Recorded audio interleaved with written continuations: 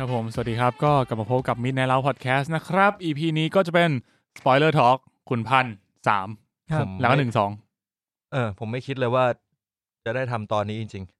กูก็ไม่คิดเหมือนกัน ก็ไม่คิดเหมือนกันผมเลยไม่ได้ดูๆถ้าถามผมเดือนที่แล้วผมก็ไม่คิดว่าจะมีตอนนี้มันเป็นจังหวะเวลาหลายๆอย่างเลยตอนแรกเริ่มที่ตั้นดูเขาขายได้ดีแล้วก็รู้สึกว่าเฮ้ยเรื่องนี้กระแสมันแบบก็รู้สึกว่าน่าสนับสนุนครับแล้วก็รอบมันก็ได้พอดีคือเรื่องกระแสนี่เป็นปัจจัยสำหรับผมเลยอันนี้ผมยอมรับเลยผมไปดูเพราะกระแสของขุนพันธ์คือนักวิจารณ์ที่ผม follow ใน Twitter ดูหมดจอห์นแคมเปียร์อะไรเงี้ยออกมากูว่าคนละกระแสกูละคือนักวิจารณ์ที่เป็น Twitter ที่เป็นคนดูหนังที่ผม follow ไว้อะคือผมบางคนก็จะเป็นคนที่แบบชอบสไตล์หนังสไตล์อีกแบบหนึ่งที่ไม่ใช่สไตล์ที่ขุนพันธ์เป็นหรือว่าแบบหนังจริงจังหน่อยแล้วก็เขาก็จะวิจารณ์จริงตรงไปตรงมาจริงจังอ่ะคุณตามจานเลนไหมเนี่ยจานเลนไม่ได้ตาม แต่ว่าผมเข้าไปจานเลนลิโต้อ่ะคือเขาไปดูแล้วเขาก็กลับออกมาแล้วเขาก็บอกว่าชอบมากดีมากมันดีมากก็เลยแบบเฮ้ยขนาดคนนี้ยังพูดแบบนี้แปลว่าเรื่องนี้มันต้องมีอะไรอ่ะจากที่ไม่เคยคิดจะดูขุนพันธ์ตั้งแต่ภาคแรกเลยก็เลยรู้สึกอยากดูขึ้นมาจานเลนว่าไงวะจานเลนยังไม่ได้ดูจานเลนไม่ได้ดูรอก่อนเปิดมาทำไมวะผมขอพูดส่วนตัวผมอ่อนว่าในที่เนี้ยคือคุณเพชรกับคุณต้านได้ไปดูมาแล้วแต่ว่าผมอ่ะมันจังหวะไม่เหมาะก็เลยวันนี้อาจจะมาเป็นคนไม่รู้เรื่องคอยถามทุนถามนี่แต่ว่าให้มีนถามสปอยไม่ได้เลยเต็มที่กูว่าให้มีนต้องติดขัดอะไรเยอะมากแน่เลยถ้าเราไม่ได้ดูในเรื่องแบบคอนเทกต์ที่มันเล่าอ่ะมันจะมีความแบบงงเฮ้ยเมื่อกี้จริงๆตอนนอนสปอยเลอร์ผมเตรียมไว้แต่ผมดันลืมก็คือเดี๋ยวบอกผู้ชมก่อนคือเรานอนสปอยเลอร์ไปแล้วเมื่อวันก่อน EP ก่อนEP ก่อนเป็นนอนสปอยเลอร์แล้ว EP นี้เราก็ว่าจะสปอยเลอร์เลยแต่ว่าก็อาจจะมีพูดอะไรเล็กๆน้อยๆตอนต้นจะเอาให้ตอนนี้มันกระชับเกี่ยวกับสปอยตรงไปเลยครับผมเมื่อกี้จะถามว่าส่วนตัวผมเองเมื่อกี้ผมพลาดไปหน่อยผมจะถามตอนนอนสปอยว่าแล้วงี้สำหรับผมคนที่ไม่เคยดูมาเลยถ้าสมมติว่าผมไปดู3ได้เลยไหมเป็นคำถามที่ดีส่วนตัวผมคิดว่าควรดูภาค2ภาค2อย่างน้อยเสือกไม่ดู2ควรดูภาค2เงี้ยเป็นเสือก1 3 2เพราะผมว่าสำหรับภาค1ผมคิดว่าแค่รู้จักตัวร้ายผ่านไทม์โซเชียลคุณก็น่าจะพอแล้วไม่จำเป็นภาค1สำหรับผมไม่จำเป็นครับมีคนจับคางคิดว่าถ้าถามว่าให้ดูภาคอะไรไปก่อนผมว่าภาค2จำเป็นกว่าภาค1สำคัญกว่าแล้วกันเพราะว่าเนื้อเรื่องมันมีความเกี่ยวเนื่องกันมากกว่าแต่ว่ามันไม่ได้ต่อกันขนาดนั้นใช่มันไม่ได้ถึงขั้นแบบต่อกันเป๊ะๆแต่คุณอาจจะไม่เข้าใจที่มาที่ไปของตัวละครเพราะว่ามันก็จะมีหลายตัวที่โผล่มาแล้วผมแบบรู้แหละว่าคนเนี้ยอยู่ในภาคที่แล้วเพราะว่าเคยเห็นโปสเตอร์เคยเห็นตัวอย่างแต่ว่าไม่รู้ว่าในภาคที่แล้วอ่ะเขาแบบเป็นคนดีเป็นฝั่งไหนทำไมถึงตายเกิดอะไรขึ้นกับตัวละครตัวนั้นก็จะขาดความไฮป์บางอย่างด้วยฉากอเวนเจอร์แบบตั้นก็อาจจะดีที่ผมดูพี่น้อยมาก็รู้สึกว่ายังไฮป์อยู่อะไรวะแล้วก็จากสมมติว่าใครที่นี่มาก็คือคุณต้านกับคุณเพชรก็เคยบอกไว้ว่าเรื่องนี้มี potential ที่เราสามารถ cover building มาโอเคที่จะสร้างภาคแยกของแต่ละตัวละครได้ค่อนข้างเยอะมากในอนาคตถ้าเกิดสร้างภาคแยกมึงอยากดูของตัวไหนคนที่น่าสนใจผมว่าพี่เป้ไหมคิดเหมือนกูเลยว่ะรู้สึกว่าเสืออะไรตำนานเสือใบตำนานเสือใบมันเยอะกูรู้สึกว่าแล้วถ้าเกิดเป็นแบบเล่นได้เป้อารักก็โอเคแค่ชื่อของเสือใบในประวัติศาสตร์ก็พอจะมีชื่อเสียงอยู่แล้วไงชื่อเสียงมากเลยค่อนข้างดังสุดใช่ก็รู้สึกว่ามันอาจจะสปินออฟไปได้อีกบวกกับตัวละครตัวนักแสดงด้วยจริงๆตัวมาริโอก็น่าสนนะแต่รู้สึกว่ามาริโอมันจะเป็นตัวเสริมที่ดีกว่าเป็นตัวนำมาริโอคือแก๊งเสื้อขาวเสือไม่เฮส่วนอันนี้คือสปอยได้เลยนะสำหรับพวกคุณก็คืออันนี้คือเตือนไว้ก่อนว่าเราจะมีสปอยเลอร์ขุนพันธุ์ทั้ง3ภาคแล้วครับผมมันก็แปลกนะถ้าเกิดเราสามารถคุยสปอยภาค3แต่ไม่สปอยภาค1 2มันเป็นไปไม่ได้อ่ะครับก็งั้นนอนสปอยเลอร์เล่าเรื่องคร่าวๆก่อนนอนสปอยเลอร์กลับไปฟังแต่ว่าถ้าเกิดว่าใครที่ไม่ได้ฟังตอนที่แล้วแล้วข้ามมาตอนนี้เลยแล้วดูขุนพันธุ์แล้วก็คือบอกคร่าวๆก่อนคือผมกับเพชรค่อนข้างออกไปทางชอบนะชอบค่อนข้างมากด้วยแล้วก็ คิดว่าอยากให้ไปดูกันแต่ก็ต้องเตือนไว้ก่อนว่ามันอีกทีว่ามันไม่ได้ perfect มันไม่ใช่หนังดีที่แบบเราแบบตบมือเราอาจจะตบมือในอีกความรู้สึกหนึ่งเราตบมือแต่เราไม่ได้แบบ standing ovation อะไรอย่างเงี้ยนะแต่ว่ามันจะมีฉากที่คุณร้องเย็ดเข้บ่อยมากแล้วก็ไอเพชรบอกว่าดูแล้วก็มีร้องเฮียในใจบ่อยมากกูแบบเฮียโหเย็ดเข้ทั้งเนกาทีฟและโพซิทีฟมีหมดมันเหมือนแบบมันเป็นความรู้สึกว่าเฮียอย่างนี้ก็ได้เหรอหรือแบบไอ้เฮียนี่มาได้ไงวะแบบเรื่องนี้มันมีอย่างนี้เลยมันต้องไปขั้นนั้นเลยเหรอวะงั้นเล่าแบ็คกราวด์อย่างนึงเกี่ยวกับขุนพันธ์คือเราอาจจะข้ามเรื่องตรงนี้ไปเยอะหน่อยนึงเหมือนว่าแบบขุนพันธ์แกเป็นตำรวจที่มีตัวตนจริงๆนะครับรวมถึงตัวร้ายทั้งหมดที่มีในเรื่องเนี่ยก็เป็นเสือที่มีตัวตนจริงๆในเรื่องแล้วก็ในยุคนั้นนะครับยุคประมาณ248 247ปลายๆก็คืออิงประวัติศาสตร์แหละแต่อาจจะไม่ได้เอามาทั้งรุ่นไม่ใช่หนังอัตชีวประวัติบอกงี้แต่ว่าเป็นการเอาตัวละครและจิตวิญญาณของตัวละครมาแล้วก็เอามาเขียนในเนื้อเรื่องที่เขาต้องการจะเล่าอาจจะเอาแบ็คกราวด์บางอย่างมาซึ่งในยุคนั้นเนี่ยมันเป็นการที่เขาเล่นของกันเขาก็จะมีวิชาอาคมต่างๆแล้วเขาจะใช้วิชาอาคมเหล่านั้นสู้กันเพราะฉะนั้นเนี่ยคุณก็คืออย่าดูเป็นเชิงประวัติศาสตร์มากเพราะว่าผมไม่อ่านเจอคอมเมนต์นึงเขาบอกว่าพอผมรู้ว่าเรื่องจริงแล้วขุนพันธ์ไม่เคยเจอเสือไม่เหสวนผมก็ไม่ค่อยอยากดูแล้วครับมันไม่ใช่หนังประวัติศาสตร์ไอ้ถัดมันแฟนตาซีเลยแหละมันแฟนตาซีมันยิ่งกว่าเวนเจอร์กูบอกเลยมันหนังฮีโร่แล้วคือเขาคอสจักรวาลมาเจอกับขุนพันธ์นี่แหละอย่าไปคิดเยอะมองงั้นไปก็เรียกว่าอย่าไปคาดหวังว่ามันจะตรงตามประวัติศาสตร์เพราะว่าผมก็มีหงิดเหมือนกันที่พอผมชอบดูประวัติศาสตร์ผมชอบอ่านประวัติศาสตร์แล้วผมมารู้ว่าแบบมันมีความแบบเฮ้ยมันเฮี้ยไม่น่าเกิดขึ้นจริงอ่ะเนี่ยเป็นเหมือนแบบมันไม่ได้เจอกันแน่ๆมันไม่น่าอันนี้ไม่น่าเกิดขึ้นจริงเราก็จะแบบงุนหงิดนิดหน่อยแล้วก็แบบเฮี้ยมันหนังว่ะมองข้ามไปใช่นั่นคือเหตุการณ์ที่ผมเจอกับภาค1ภาค2อะไรอย่างเงี้ยอย่างตัวละครพี่น้อยในภาคแรกอัธวิยาลูเนี่ยตอนแรกเนี่ยเขาจะเป็นอีกชื่อหนึ่งเป็นโจรอวอะไรสักอย่างหนึ่งเป็นผมเคยได้ยินชื่อดังมากเป็นโจรทางภาคใต้ที่ดังมากเสร็จแล้วพี่น้อยตอนแรกก็ชื่อนี้ชื่อสมมติชื่อ A แล้วสักพักหนึ่งถ่ายชื่อ A ไปแล้วพี่น้อยก็จะเป็นคนเมทอดแอคเตอร์มากแกก็จะอินกับชื่อนี้สักพักหนึ่งสหมงคลฟิล์มโทรมาเฮ้ยใช้ชื่อนี้ไม่ได้วะเดี๋ยวมีปัญหาไหมโจรคนนี้เขามีญาติอยู่ญาติเขาจะไม่ตายเปลี่ยนชื่อซะให้เปลี่ยนชื่อแล้วก็มาบอกพี่น้อยพี่เดี๋ยวต้องเปลี่ยนชื่อ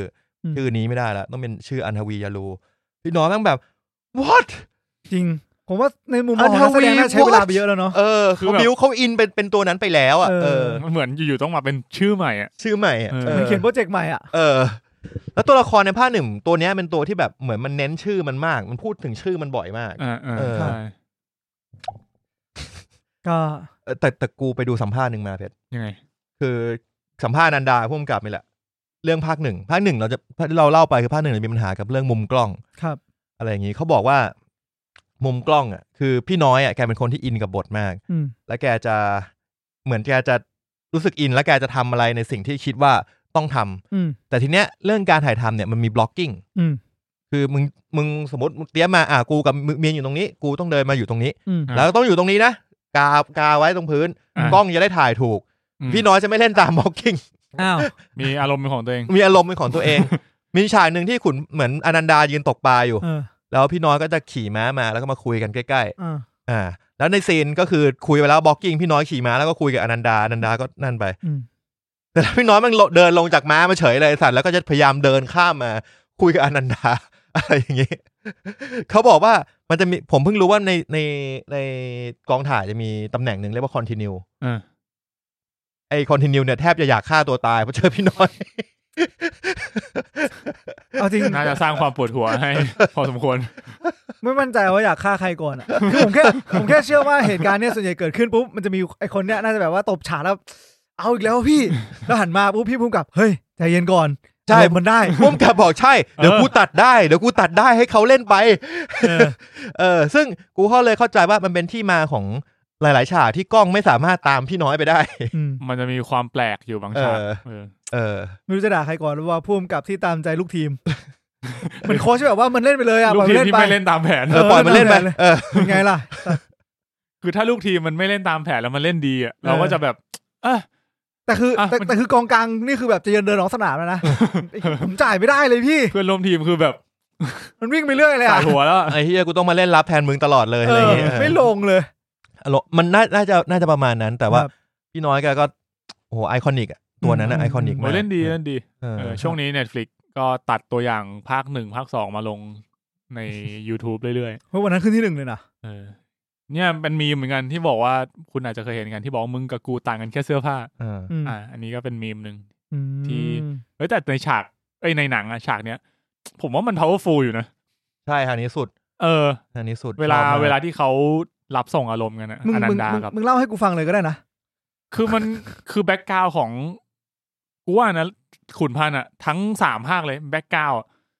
โจรทุกคนเป็นคนดีตำรวจทุกคนเป็นคนเหี้ยใช่อันนี้คือธีมหลักของเรื่องคือใ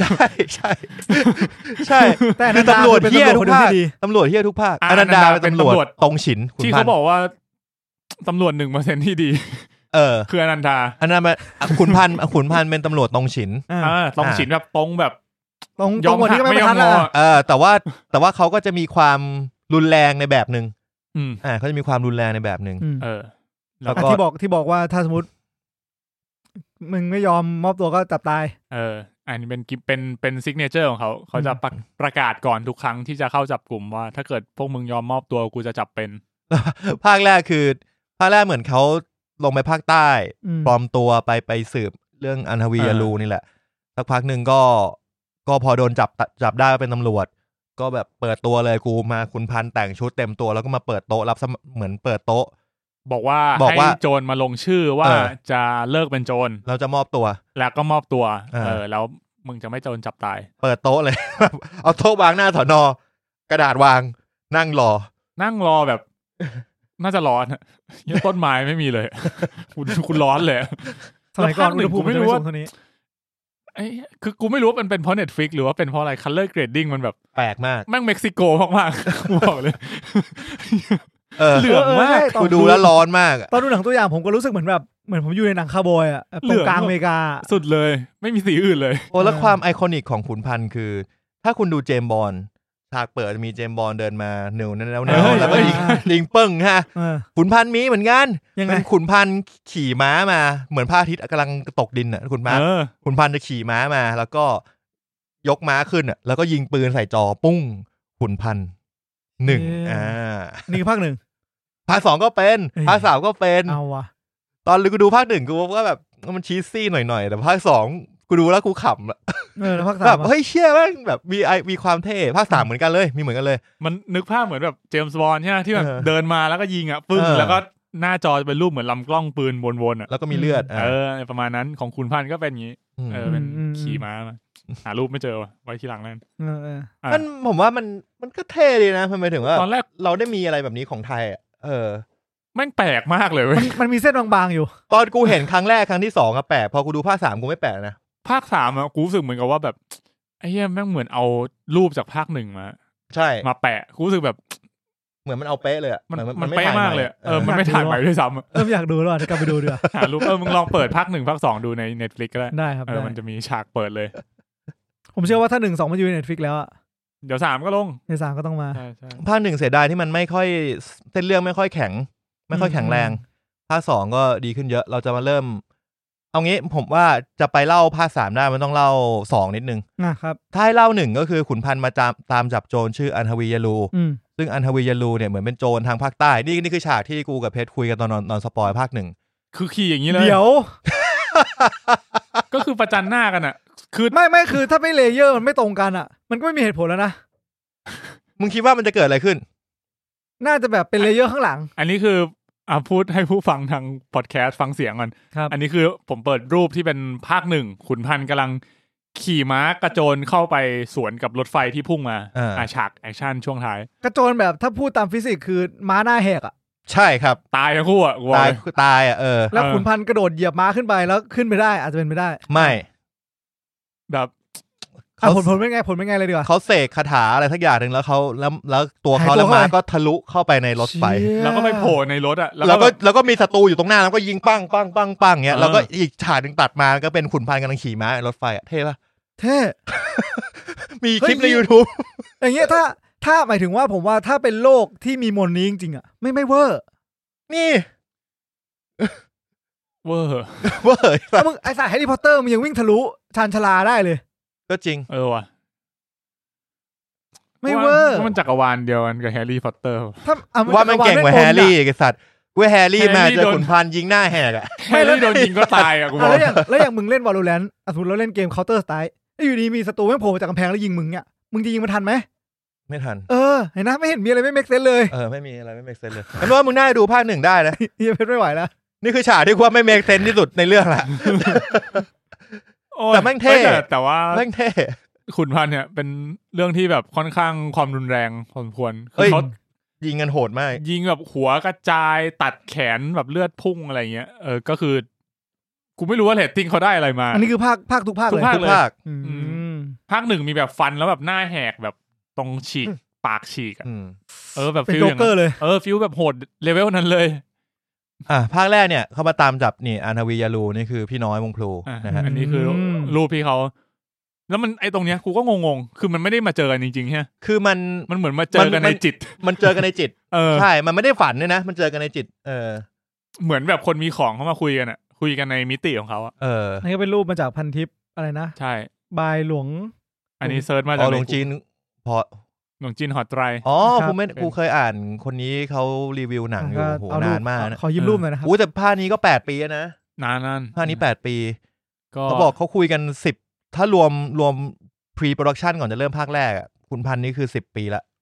โอ้พอฟังพวกคุณพูดมาถึงตรงนี้แล้วแบบอยากให้เรื่องนี้มันเป็นไปเรื่อยๆเลยว่ะแบบมีแบบทุกๆ2ปีอะไรเงี้ยเหมือนเจมส์บอนด์อ่ะไอ้เหี้ยกูขอพูดสัมภาษณ์นิดนึงกูไปดูสัมภาษณ์อนันดามาเยอะมากแกคุยสนุกมากอนันดาเขาบอกว่าการถ่ายขุนพันเนี่ยมันเหนื่อยมากเหนื่อยเพราะว่าฉากแอคชั่นมันแบบมันเยอะมันจริงจังแล้วมันก็พ่วงกับไม่รู้เป็นเหี้ยอะไร เขาบอกว่ามันจะชอบเลือกฉากเลือกช่วงเวลาที่ร้อนที่สุดในจังหวะที่ร้อนที่สุดให้กูไปถ่าย แล้วก็แต่งเต็มที่สุดให้กูไปถ่ายว่าชุดตำรวจนะก็แบบชุดแม่งแน่นมากมึงผ้า3ชุดแน่นแน่นกว่านี้เยอะกูอึดอัดเลย กูแบบกูรู้แหละมึงเป็นตำรวจแต่แบบมึงสู้กันในป่ามึงไม่ต้องใส่ชุดก็ได้ไหมอ่ะใส่ดิเดี๋ยวโดนนู่นนั่นนี่เกี่ยวเป็นแผลทำไงแล้วงี้เว้ยคือเขาบอกว่าพอถ่ายจบภาค1ก็จะคุยกับผู้กำกับบอกไอ้โหมกูขอ2ปีเดี๋ยวกูกลับมาถ่ายใหม่ขอให้กูไปเล่นหนังรักนั่งอยู่ในห้องแอร์อะไรอย่างงี้บ้าง2ปีกลับมาใหม่2ปี3ปีมาขุนพัน2เว้นไปอีก2ปี3ปีขุนพัน3ตอนแรกเขาบอกว่าเฮ้ยกูพอนะจบตายผ้าแล้วจบภาคนี้เสือกกันดิแล้วแม่งอนันดากำลังจะเขาไม่อยากใช้คำว่าแต่งงานเขากำลังจะเข้าพิธีเฉลิมฉลองกับแฟนก็คือแต่งงานแหละพูดตรงทีเนี้ยเขาดูบินแล้วไม่พอใช้เงินอีกไตภาคนึงก็ได้มาเขาบอกเหรอเขาบอกมึงมาเลยภาค4กูเอาละเขารับขนาดดาราเหล่านี้ก็ขับเคลื่อนด้วยเงินอ่ะไม่ใช่แค่เราที่มีปัญหาภาค4เอาจริงตอนจบไม่ใช่ภาค3ตอนจบขุนพันธุ์แก่มากนะผมงอกขึ้นแล้วนะเอาจริงมันมีอีกอันนึงเว้ยเขาถามว่าแบบเนี่ยถ้าเกิดว่าจบภาคนี้ไปแล้วก็ให้กลับมาเล่นใหม่แบบอีก10ปี20ปีเหมือนโลแกนเอาไหมอานาบอกนี่กูยังไม่แก่อีกเหรอ นี่กูก็แก่มากแล้วนะ20ปีนานนะ5ปีพอไหมนึกถึงนี่เลยที่กำลังมีอ่ะแตนซูเปอร์แมนนะไม่ใช่อินเดียนาโจนน่าโจนถึงก็ต้องดีเอจจริงอ่ะอนันดาอาจจะต้องทำบ้างอ่ะในไทยกูว่านี่กูก็แก่มากนะอนันดาเท่าไหร่วะ40ไหมถึงนะไหนดูดิก็ยังเขาได้ยังไม่ถึง40อนันดา38ละ40พอดีเลย40พอดีเลยไหวอยู่โรเบิร์ตดาวนี่ยัง50เลย58โรเบิร์ตดาวนี่เห็นป่ะทอมครูซนี่มึงทอมครูซไม่นับได้ไหมไม่อยากนับเหมือนกันนะแต่เรื่องเนี้ยอนันดาเล่นแอคชั่นเยอะเล่นบทแอคชั่นเยอะมากมันเป็นบทแอคชั่นที่ปกติอ่ะบางทีเราจะเห็นใช้สตันเล่นแทนใช่ไหมแต่ว่าของคุณพันธ์อ่ะเหมือนเขาเป็นฉากที่เราเห็นหน้าอนันดาตลอดเวลาก็เลยเข้าใจว่าเขาต้องเล่นเองเยอะพอสมควรเขาเล่นเองเยอะแหละเริ่มเข้าใจแล้วว่าอนันดามันคงแบบเหนื่อยจริงเหนื่อยจริงไอ้เนี่ยมันใส่ชุดอย่างเงี้ยตลอดอะชุดตำรวจอะนี่แล้วตำรวจเราคือจะไม่มีชุดแบบออกปฏิบัติการกับชุดแบบเนี่ยชุด undercover คือเป็นไม่กูก็ไม่รู้ทำไมเราต้องแต่งเต็มยศขนาดนี้แต่ไม่เป็นไรหรอกถ้าสมมติเขายังเซตเทิลแบบเนี้ยแล้วประเทศไทยเรามาจนถึงตรงนี้แล้วอะอนันดาคงไม่น่าจะได้มีโอกาสได้ใส่ชุดอื่นแล้วล่ะใช่ก็ใส่ชุดนี้แหละครับก็ภาค1ก็สู้กับอันทวียารูแล้วก็ พอจับได้ก็เลยแบบได้เลื่อนยศนิดหน่อยภาค 1คนอันนี้คือตั้งให้มาเขียนชื่อป่ะใช่แต่ว่าไม่ได้เจอกันมันมาคุยกันในจิตแล้วก็บอกว่ามึงกับกูต่างกันแค่เสื้อผ้าเท่านั้นแหละที่นี่อยู่ได้โดยไม่ต้องมีเองนาราก็ยิงป้งเข้าหน้าผากไอ้เหี้ยนี่ไม่เป็นไรอะไรคือการก็คุยทางจิตก่อนก็มันตั้งโต๊ะใช่ไหมแล้วมันก็นั่งหล่อๆร้อนๆด้วยแล้วสักพักมันก็แบบวุ้มขึ้นมาโดนอินเซปชั่นเชี่ยแล้วพอมันคุยเสร็จมันก็ตัดชึบแถวนั้นไม่มีใครตื่นมาเวนี้บียอนนั่นน่ะบียอนทุกอย่างกูดูภาคแรกกูแบบมึงมีกี่สกิล บอกกูมาทีอนันดาจะมีอีกสกิลนึงก็คือสกิลจับตัวแล้วมันจะเหมือนกับว่าแฟลชแบ็กในอดีตเหมือนกับว่าดูเป็นโมเดลออฟไลท์เหรอดูอดีตมึงได้อะไรวะเนี่ยเนี่ยมึงไปเอาสกิลพวกนี้กลับมาให้หมดเลยนะตำรวจอ่ะคือมึงเก่งมากนะเก่งมากจริงถ้ามีครบทุกอย่างกูว่าตำรวจไทยคือมึงที่1ในโลกอ่ะแน่นอนมีอันนี้ด้วยภาค1จะมีอะไรนะมันจะสวดคาถาเหมือนแบบให้เห็นศัตรูรอบด้านอ่ะทำให้เธอแล้วแม่งก็จะวิ่งออกไปเว้ยแล้วมันก็จะบอกลูกน้องว่ามึงยิงตามกูนะมันก็วิ่งออกไปชี้ตรงนี้ยิงป้างตรงนี้ยิงป้างอะไรเงี้ยภาค2ก็มีใช้อันนี้มันมีสกิลเยอะนี่อะไรรู้พื้นที่และปริมาตรเหรออะไรประมาณนั้นสแกนสแกนนิ่งเป็นโซว่าอะไรวะเนี่ย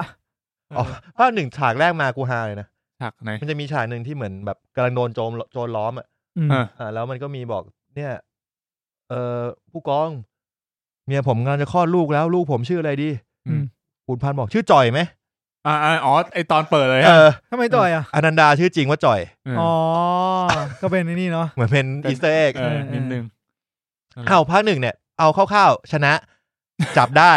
แล้วก็จับเราพุ่งพูได้จับมันจะไม่จับได้อ่ะตัวร้ายคือฆ่าทิ้งอ่ะคือฆ่าไอ้เนี่ยแหละแต่ว่าตัวโกงจริงๆอ่ะคือเหมือนเป็นนักการเมืองในพื้นที่ที่แบบคอยmanipulateพวกโจรพวกการเมืองคือมันไอ้เกาหลีป่ะเนี่ยเป็นอย่างนี้เลยอารมณ์นี้เลยคือไอ้นักการเมืองคนเนี้ยมาเหมือนหลอกใช้อันฮวียารูเพื่อบอกว่าถ้าเกิดว่าเราให้ญี่ปุ่นเข้ามาคนที่อยู่ในบริเวณเนี้ยจะมีชีวิตความเป็นอยู่ที่ดีขึ้นไทยแล้วพวกนักการเมืองนี่เองไอ้นี่ก็เลยแบบว่างั้นกูยอมทำงานให้มึงก็ประมาณนั้นเพื่อแบบให้คนที่อยู่ตรงนี้ชีวิตความอยู่ดีขึ้นอารมณ์นั้นสุดท้ายก็เหมือนกับว่าแบบก็ต้องสู้กันน่ะเพราะว่ามันก็ไม่ยอมมอบตัวก็ไม่ยอมทั้งคู่มันก็พูดเหมือนมาว่าไอ้อนันดาบอกว่าเนี่ยมอบตัวเหอะกูเป็นพยานให้ได้เพราะว่ามึงถูกนักการเมืองคนนี้หลอกใช้อันนี้ก็บอกว่า200ศพกูฆ่าตำรวจไป200ศพแล้วแต่มันก็ไม่ได้พูดอะไรต่อมันน่าจะหมายถึงว่ากูถอยไม่ได้แล้วกูถอยไม่ได้แล้วไม่มีอะไรกูทำมาขนาดนี้แล้วก็ภาค1ก็พอชนะมันก็เลยไปต่อภาค2ภาค2เนี่ยขุนพันธ์ถูกย้ายจากภาคใต้นะครับขึ้นไปที่ชัยนาทไปเหมือนไปตามจับพวกเสือก๊กนึงเสร็จแล้วเหมือนทำเกินกว่าเหตุก็เลยถูกพักราชการจริงๆก็ไม่ได้ทำเกินกว่าเหตุหรอกแต่ก็คือถ้าเราเห็นนะเราก็จะรู้สึกว่ามึงยิงกันขนาดนั้นให้กูทำไงกูต้องทำอะไรคือมันนั่นแหละประมาณนั้นถูกพักราชการเสร็จแล้วพอถูกพักราชการก็เกิดมามีประเด็นหนึ่งเกิดขึ้นอยู่ๆแก๊งเชิ้ตดำก็มาตามฆ่าตำรวจซึ่งมันแก๊งเชิ้ตดำคือแก๊งโจรมาตามฆ่าตำรวจเหมือนจอห์นวิกเลยว่ะที่แบบวางมือแล้วซักเอาไปเชี่ยหมาตายอันนี้แต่นี้มันเหมือนอารมณ์แบบทำไมแก๊งเชิ้ตดำถึงมาฆ่าตำรวจเพราะว่าตอนนั้นแก๊งเชิ้ตดำก็คือเขาไม่ได้มาไล่เขาถ้าเกิดจะฆ่าตำรวจก็คือแบบสู้กันแล้วก็ยิงกันตายแก๊งเชิ้ตดำก็คือจะพยายามปล้นคนรวยแล้วก็เอาเงินไปแจกคนจนอะไรเงี้ยโรบินฮูดอารมณ์โรบินฮูดซึ่งตอนนี้ก็เลยเกิดความสงสัยเพราะตำรวจที่มาฆ่าก็ไม่ใช่ตำรวจยศใหญ่ยศโตเป็นตำรวจแบบธรรมดาเสมียนเนี่ยเป็นเสมียนเป็นเลขาก็เลยว่ามันแปลกขุนพันธ์ก็เลยไปตามสืบพอไปตามสืบก็เลยไปเจอกดนะฮะก็เลยไปเจอพวกไปเจอก็อยากรู้ว่าต้องไปไอ้แก๊งเชิ้ตดำเนี่ยใครคุมก็คือเสือฝ้ายคุมก็คือผู้พันเบิร์ดขวามือจะเจอกับผู้พันเบิร์ดได้ก็ต้องไปเจอเสือใบก่อนเสือใบก็เลยไปเจอเสือใบแล้วก็จะขอตอนนั้นไปในฐานะที่ไม่ใช่ตำรวจเลยก็ไปขอสวามิภักดิ์เข้าแก๊งเสือฝ้ายเพราะว่าโดนพักราชการอยู่คือแบบไป undercover ปลอมตัวเข้าไปแม่งมีฉากนึงที่พวกกลุ่มเสือใบโดนจับแล้วขุนพันธ์แม่งล่องหนไปช่วยโคตรเท่เลยเจ๋งทำเหี้ยอะไรไม่ได้หรอพวกเนี้ยวินวอล์กก็มีวินวอล์กเอาจริงมึงจับพวกแค่นี้ไปแม่งแหกคุกสบายชิว เนี่ยของเราก็ไม่ตำรวจเราแทนที่จะมีสกิลปากหวานเนาะไม่ไหวไงนั่นแหละก็ไปเข้าซุ้มเสือฝ้ายแล้วก็เลยได้รู้ว่าเสือฝ้ายเนี่ยจริงๆแล้วเนี่ยเขารวบรวมเป็นซุ้มโจรที่ใหญ่มากเนี่ยเพราะเขาต้องการมีอำนาจทางการเมืองเพื่อมาต่อสู้กับฝั่งราชการสุดท้ายแล้วเสือฝ้ายเนี่ยจริงๆแล้วเขาไม่ได้อยากเป็นโจรเขากำลังวางแผนที่จะล้างมือแล้วก็ขึ้นเล่นการเมืองอยู่เหมือนกันทีนี้มันก็เลยกลายเป็นว่ามีตำรวจที่เป็นเหมือนหัวหน้าตำรวจผบตรเลยจริงๆเนี่ยสุชาวพงษ์วิไลก็มาบอกเสือฝ้ายว่าเนี่ยถ้ามึงเรียกว่าอะไรนะถ้ามึงแบบบอกที่อยู่ของลูกน้องมึงมาทั้งหมดแก๊งเชิ้ตดำทั้งหมดเนี่ยเดี๋ยวกูจะล้างมลทินให้มึงแล้วมึงก็ขึ้นเป็นนักการเมืองผู้ใหญ่บ้านนักกำนันอะไรเต็มตัวมึงไปเลยเสือฝ้ายก็เลยหักหลังทุกคนแล้วก็ตามฆ่าคนที่อยู่ในซุ้มของโจรเองสุดท้ายก็คือเกือบฆ่าขุนพันธ์กับเสือใบได้แต่ไม่สำเร็จก็เลยสุดท้ายก็คือโดนหลอกใช้ส่วนเสือฝ้ายเนี่ยก็ไปโดนไอ้ผู้กองที่อยู่มุมขวาล่างเนี่ยเป็นคนฆ่าไอ้ผู้กองที่เหมือนการ์ตูนญี่ปุ่นคนเนี้ยผู้กองอัศวินเขาชื่ออัศวินไอ้คนเนี้ยก็คือโดนขุนพันธ์ยิงแล้วก็ฆ่าเกือบตายโดนไฟคลอกทั้งตัวแต่ว่ารอดมาได้ก็เลยเหมือนว่าไปฝึกเล่นของแล้วก็มาตามฆ่าเสือฝ้ายเพื่อจะเอาคาถาณจังงังณจังงังนี่ทำอะไรได้ณจังงังคือสตันสตันเฮียตรงตัวดีอารมณ์เหมือนแบบมึงวิ่งเข้ามากูสวดณจังงังเฮ้ยใส่มึงหยุดเลยเหมือนคาถาหยุดเวลาโจโจ้ Star Platinum The World เฮียใช่ได้ว่ะนั่นเลยแล้ววิธีการที่แม่งไปเอานี่มาด้วยคือขุนไอเสือฝ้ายเนี่ยมีคงกระพันด้วยโดนยิงไม่ตายมันไปลอกหนังเสือฝ้ายมาโคตรโหดฉากนี้โหดเหี้ยๆเหมือนกับว่ามันหลอกใช้เสือฝ้ายใช่ไหมเสร็จแล้วมันก็แบบจ้างเด็กไปดักฆ่าให้ไปหลอกแล้วก็ดักฆ่าแล้วทีเนี้ยด้วยความที่เสือฝ้ายมันมีของไอ้เหี้ยเนี่ยไอ้ตำรวจเนี้ยมันก็เลยไปศึกษาวิธีแบบทำให้ของเสื่อมพวกแบบเอาผ้าถุงของผู้หญิงมีประจำเดือนอะไรเงี้ยเอามาคลุมหัวแล้วก็แบบใช้ค้อนทุบจนแบบก็คือแบบแล้วสุดท้ายมันก็ตายค้อนทุบไม่ตายนะตอนแรกแม่งบอกว่าคือเหมือนมันไม่ตายแล้วมันทรมานมากมันทรมานมันบอกว่าถอนของไหมถ้าไม่อยากทรมานคือถ้าเกิดฝ้ายก็เลยถอนของแล้วก็ไอ้ที่นี่ก็กรีดหลังเอาแผ่นหลังออกมาก็คือยิงหัวทิ้งแล้วก็กรีดเนื้อข้างหลังแล้วก็มาเย็บกับตัวเองแล้วไอ้ที่นี่ก็เลยเป็นบาดทะยักตายไม่ใช่ ไอ้ที่นี่ก็เลยเอามาแล้วก็มาสู้กับพวกเสือใบกับขุนพันธ์ยังอัปเกรดเหรอกูก็รู้สึกว่าแบบยัดแค่การใส่ของมันใส่กันอย่างนี้เลยเหรอวะแต่ก็โอเคแหละไอเสือใบเนี่ยตอนแรกก็คือซีกับขุนพันธ์มากเสือบุตรซีกับเสือบุตรสักพักหนึ่งก็คือพอรู้ว่าเป็นตำรวจก็เลยเหมือนโมโหกันทะเลาะกันสู้กันตัวต่อตัวอยู่พักหนึ่งไอ้เหี้ยฉากสู้ตัวต่อตัวนี่ตลกดีเพราะว่าขุนพันธ์ใช้ดาบเป็นดาบฟ้าฟื้นแล้วพี่เป้ใช้ปืนแล้วมันก็ขุนพันธ์ดาบฟาดไปพี่เป้เอาปืน2ข้างรับเชี่ยล่าสุดที่กูเห็นฉากนี้คือการ์ตูนแบ็คแคทมัธยมแบ็คแคทที่ให้มอต้นเทรนฮาร์ดเน็ตยอดอารมณ์นั้นแล้วก็แต่สุดท้ายก็คือขุนพันธ์กับเสือใบก็ร่วมมือกันปราบไออัศวินเสร็จแล้วขุนพันธ์ก็เลยบอกว่านี่คือเสือฝ้ายไปแล้วเหลือแต่อัศวินอยู่สุดท้ายก็ชนะใช่วิธีการที่จะฆ่าคนมีของอีกวิธีหนึ่งก็คือต้องเอาเหลาแทงตูดแทงทวารซึ่งไอเสือไออัศวินเนี่ยพอเล่นของแล้วเนี่ยก็โดนขุนพันธ์กับเสือใบลุมแล้วก็โดนเอาเหลาแทงตูดจริงตายขุนพันธ์ก็เลยบอกว่างั้นไอใบกูจะจับมึงแต่ตอนนี้คือเป็นพันธมิตรกันเป็นเพื่อนกันช่วยกันมาแล้วทีนี้ก็จะจับมึงก็เลยจับแต่สุดท้ายก็คือเสือใบก็หนีจากคุกไปได้ขุนพันธ์ก็ไปตามมีตามเกิดอันนี้คือจบภาค2จบภาค2ครับภาค3เนี่ยเริ่มเรื่องมาคือขุนพันธ์เนี่ยวางมือแล้วไม่เป็นตำรวจแล้วมีเมียมีลูกกูนึกว่าตอนเปิดมาเลยกูนึกว่าแบบเฮ้ยหรือพูดลูกกับเมียมันเล่าตั้งแต่ภาค2วะเปล่าไม่มีข้ามไปเลยก็คือเริ่มมาภาค3ก็คือแบบไปอยู่ที่ต่างจังหวัดแล้วเหมือนกับว่าโดนอยู่นครศรีธรรมราชบ้านเขาอยู่นครศรีธรรมราชเหมือนโดนคดีก่อนเพราะว่าไอ้เรื่องเดิมใช้ความรุนแรงเกินกว่าเหตุเรื่องนี้ด้วยเรื่องที่ว่าเขาเคยไปอยู่ซุ้มโจรใช่ก็เลยเหมือนแบบถูกพักอีกรอบนึงแล้วก็เลยแบบเหมือนขอย้ายไปอยู่ที่จังหวัดอื่นแต่ก็ต่างจังหวัดก็พักไปเลยไม่ได้ตำรวจแล้วก็อยู่ต่างจังหวัดแล้วก็ไปแบบมีลูกมีเมียลูกก็ยังไม่คลอดนะตอนเริ่มเรื่องยังไม่คลอดมาคลอดตอนท้าย ก็มีเมียแล้วก็ตามสเต็ปมีภารกิจแล้วก็มีส่วนกลางมาติดต่อบอกว่าเฮ้ยไปทำงานให้หน่อยช่วยหน่อยต้องการคนแบบคุณจริงคือเรื่องนี้มันคือเป็นช่วงที่เราหมดสงครามแล้วไทยหมดสงครามโลกแล้วกระบวนการเสรีไทยมาแล้วก็แล้วก็เรากำลังจะเข้าสู่การเลือกตั้งทีนี้มันก็มีฝ่ายรัฐบาลกับฝ่ายค้านทีนี้มันมีสสฝ่ายค้านที่น่าสนใจอยู่3คนซึ่งเรื่องนี้สสมีผลเยอะเหมือนกันนะมีผลซึ่งสส3คนเนี้ยมีข่าวว่ากำลังถูกพวกเสือก็คือเสือดำกับเสือมเหสวนตามฆ่าตามเก็บเสือดำก็คือโตโน่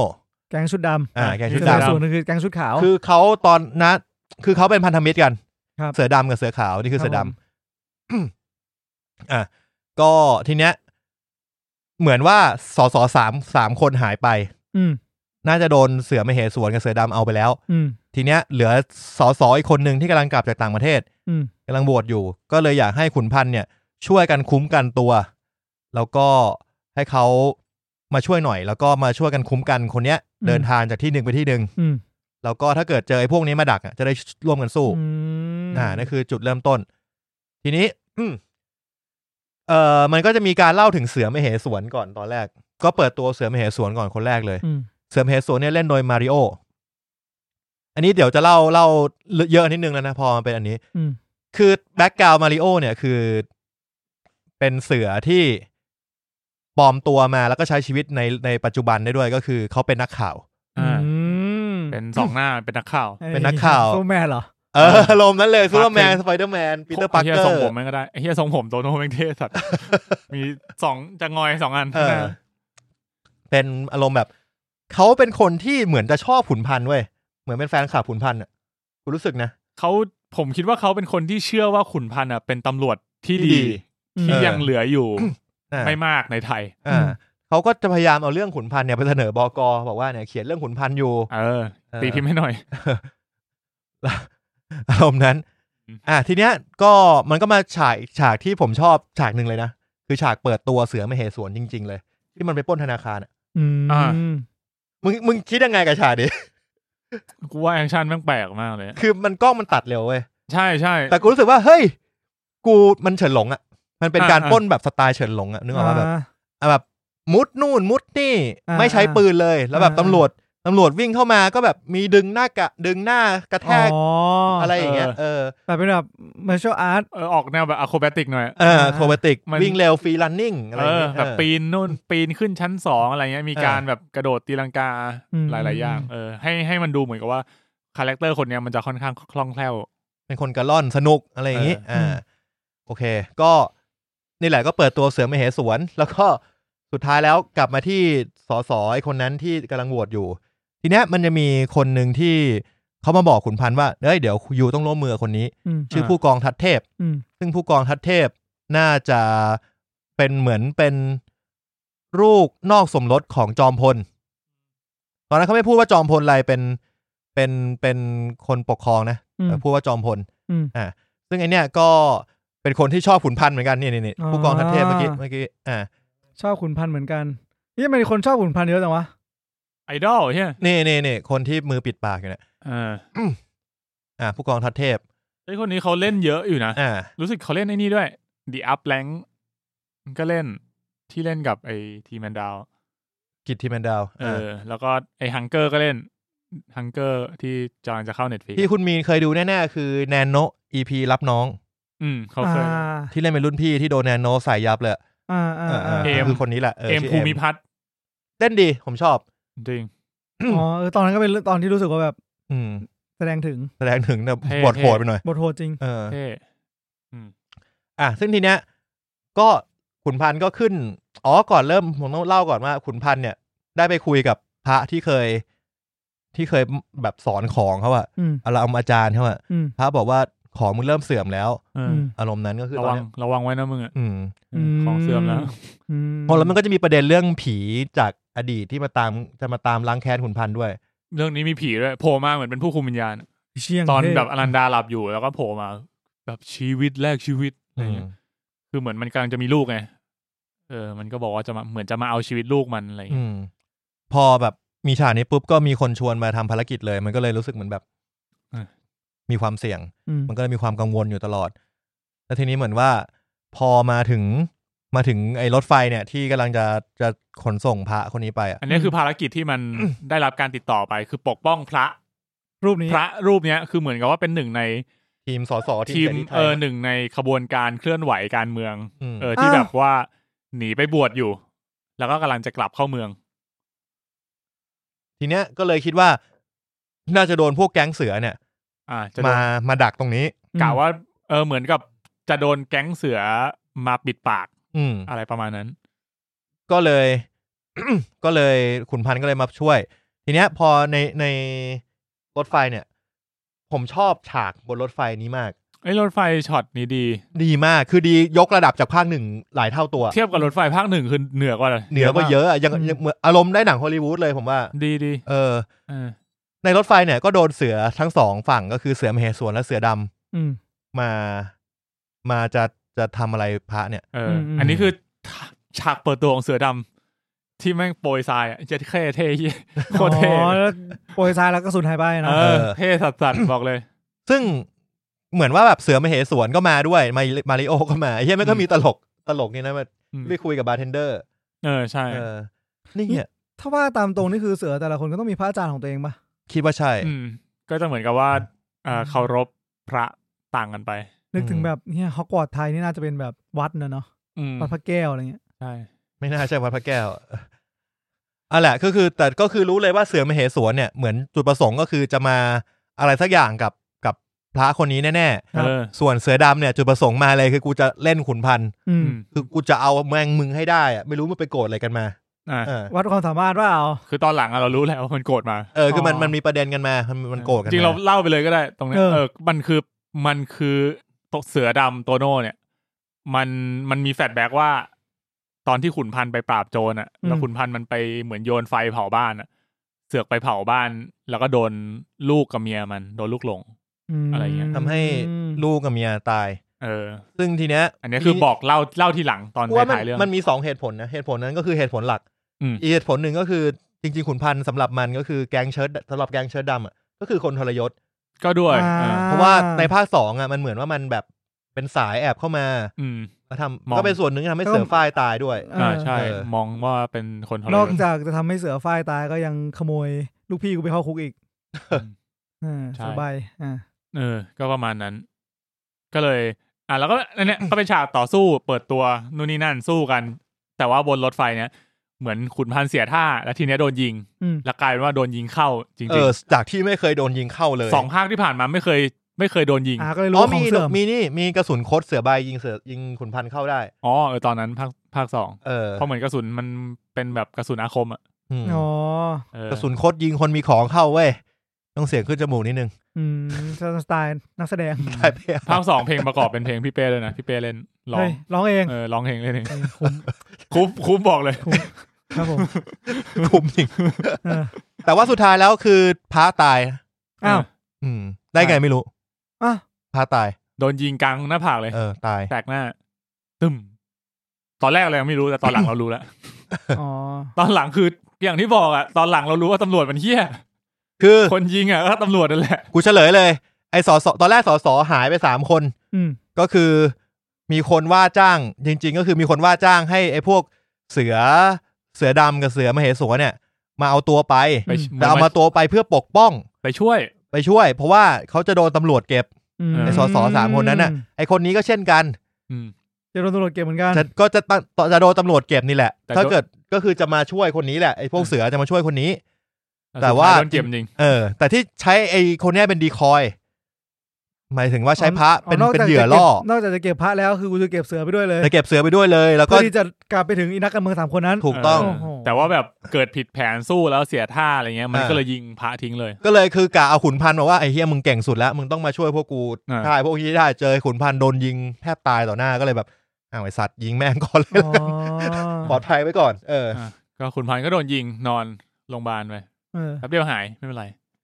ก็ตื่นมาก็คือขุนพันธ์ก็บอกกูต้องไปตามจับพวกโจรเฮียนี่ต่อกูโดนยิงแล้วไม่ไหวแล้วฮะก็เขาก็ไปสืบจนรู้ว่ามันน่าจะอยู่ที่บริเวณนี้เขาก็ล่องแก่งกันไปไอฉากล่องแก่งเนี่ยกูแบบมันทุลักทุเลมากกูรู้สึกว่ามันไม่มีทางอื่นแล้ว แล้วกูรู้สึกว่าแค่ล่องแก่งอ่ะมึงก็จะตายกันหมดแล้ว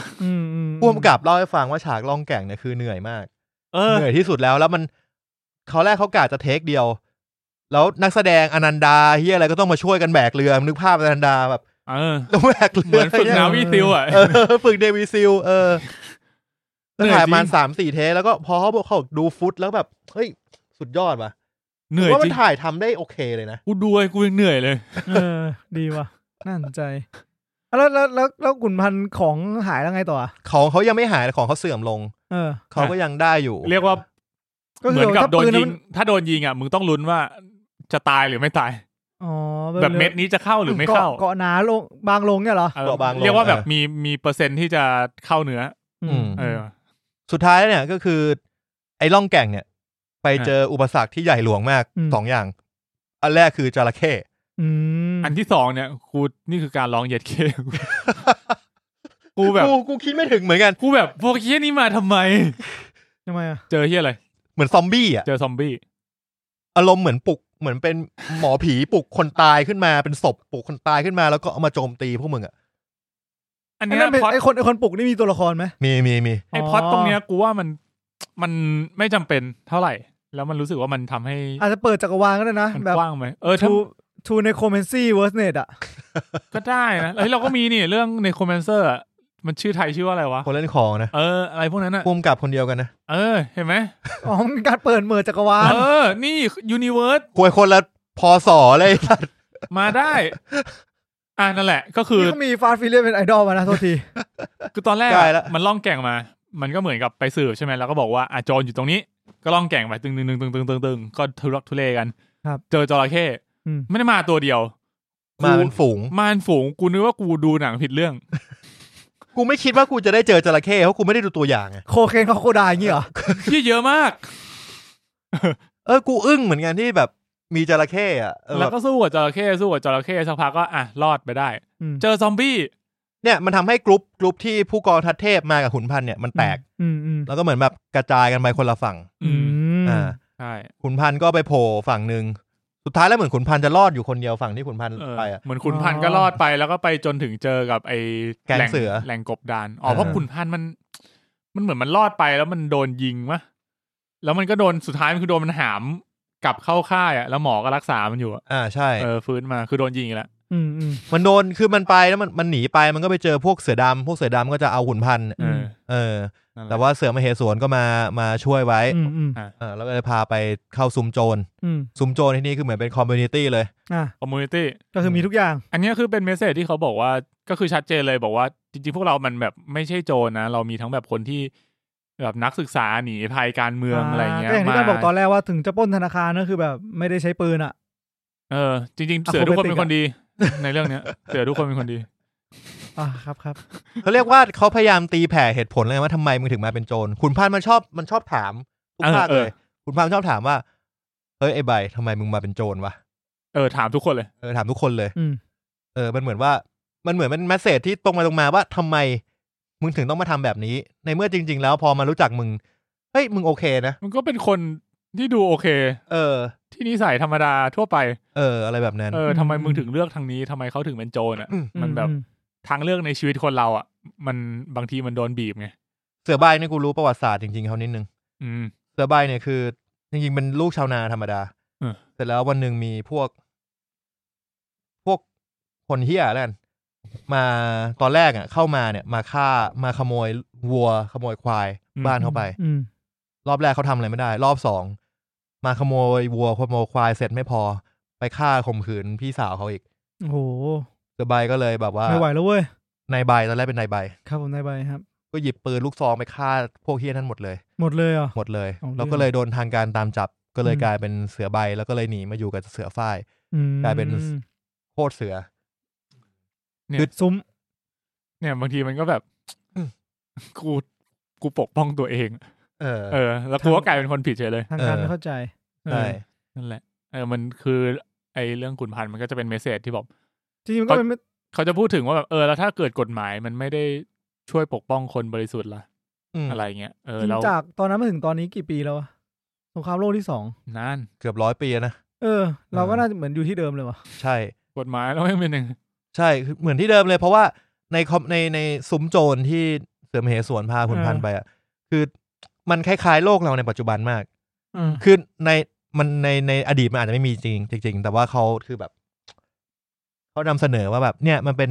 ที่รวมกันอยู่ของความหลากหลายอยากจะแต่งเป็นชายก็ได้แต่งเป็นหญิงก็ได้อยากจะยังไงก็ได้เราก็แค่มีอิสระในที่ของเราตรงนี้ก็ไม่เสียกระชัดดีนะใช่ใช่ตรงนั้นเขาก็อยู่กันมีเสือกลุ่มเชิ้ตขาวกลุ่มเชิ้ตดำแล้วก็มีกลุ่มผู้เฒ่ากลุ่มผู้เฒ่านี่ก็โคตรการ์ตูนญี่ปุ่นเลย แต่ว่าก็เท่ดีเหมือนเป็นแบบคนตัดสินใจอ่ะเป็นเหมือนแบบผู้อาวุโสในหมู่บ้านประมาณนั้นซึ่งเขาก็จับขุนพันธุ์มาถามว่าแล้วทำไมเสือมเหสวนถึงจับขุนพันธุ์มาทำไมไม่ฆ่าทิ้งเพราะเขาเป็นตำรวจเสือมเหสวนบอกว่าเหมือนเขาอะทำข่าวขุนพันธุ์มาเยอะใช่ไหมที่เขาเป็นปลอมตัวแล้วเขาก็บอกว่าประโยคที่ท่านพูดบ่อยๆท่านขุนว่าถ้ายอมให้จับเป็นถ้ามอบตัวจะยอมให้จับเป็นถ้ามึงเลิกเป็นโจรกูจะจับเป็นมึงท่านพูดจริงใช่ไหมอันนี้อะไรถ้าท่านเลิกเป็นตำรวจไม่ใช่คือเสือเมสวนจะบอกประมาณว่าแบบงั้นท่านช่วยพวกเราได้ไหมพวกเราหลายๆคนน่ะไม่ได้อยากอยู่ตรงนี้ไม่อยากเป็นโจรเราไม่ได้อยากเป็นโจรเราอยาก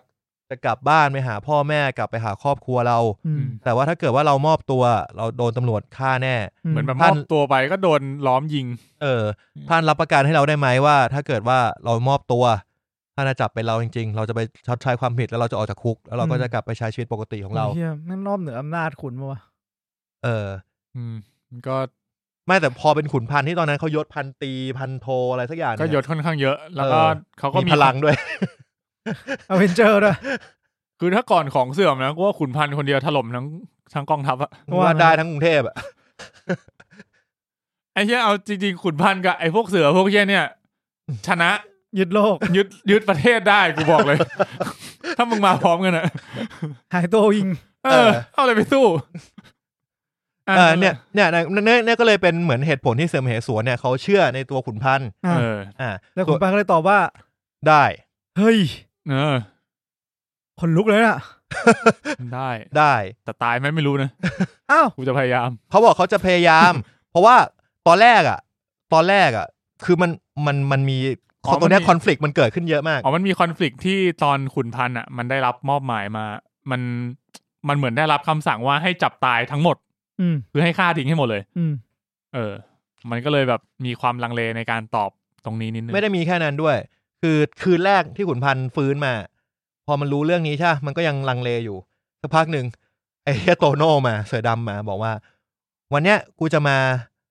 ะเอามึงให้ได้ผู้เฒ่าก็เลยบอกว่างั้นมึงจัดกันเลยโดนแบทเทิลกันตัวคนอื่นไม่เกี่ยวใช่อาวุธใช้อะไรก็ได้ซัดกันเลยสุดท้ายก็คือขุนพันธุ์ชนะจริงๆกูมองว่าขุนพันธุ์ชนะขุนพันธุ์โดนยิงอีกนิดนึงแต่ไม่โดนแต่เหมือนอารมณ์เหมือนแบบจริงๆโดนแหละตอนนั้นของไม่เสื่อมแล้วคือยิงไม่เข้าคือมันจะเสื่อมบ้างไม่เสื่อมบ้างแล้วแต่ดวงคืออารมณ์มันเหมือนแบบสุดท้ายแล้วอ่ะก็ขุนพันธุ์ยอมเสมอยอมให้เสมอเพราะมันรู้สึกว่าจริงๆมันชนะได้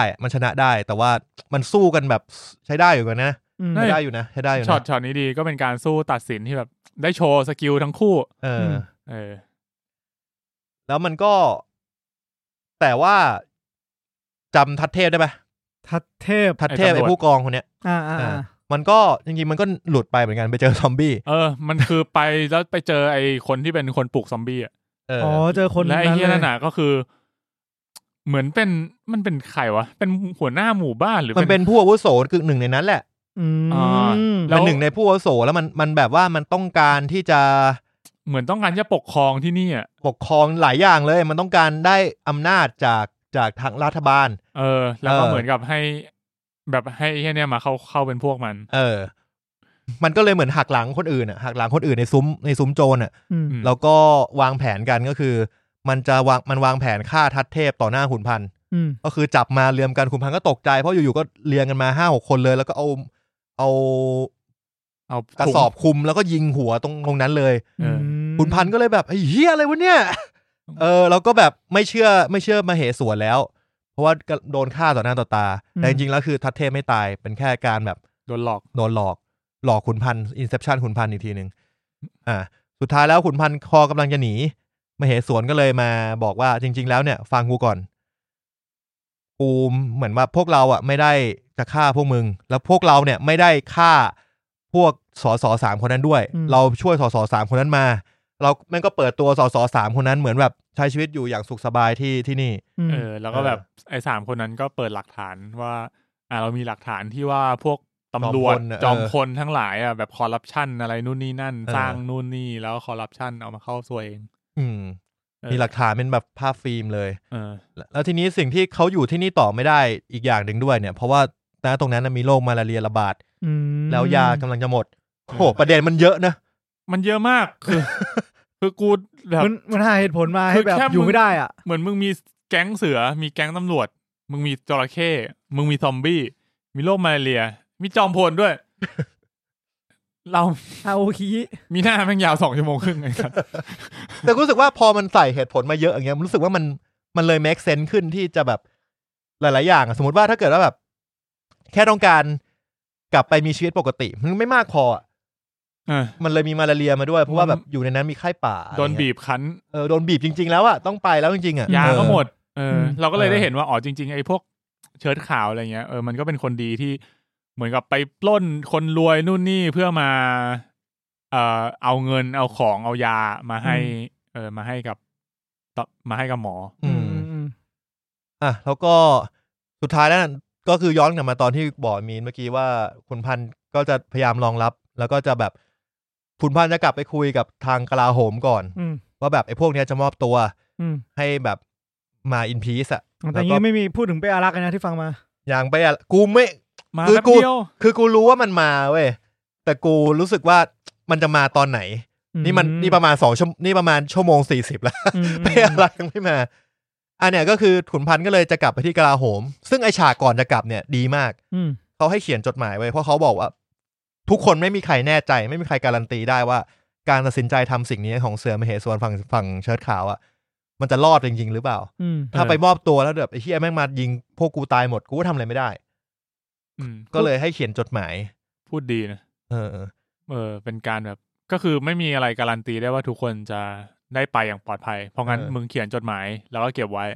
ถ้าเกิดมึงจะตายมึงก็ให้คนข้างๆเพื่อไปส่งต่อให้กับคนที่มึงต้องการส่งจดหมายไปซึ่งฉากเขียนจดหมายเนี่ยก็จะมีฉากคนแต่ละคนก็เขียนจดหมายกันไปใช่ไหมขุนพันธ์ก็เขียนเหมือนกันขุนพันธ์ก็ไม่แน่ใจว่ากูจะตายเปล่ามีผีมาหลอกทุกคืนอะไรเงี้ยตอนเขียนจดหมายเสือดำมาเชี่ยฉากเนี้ยดีสัสๆเลย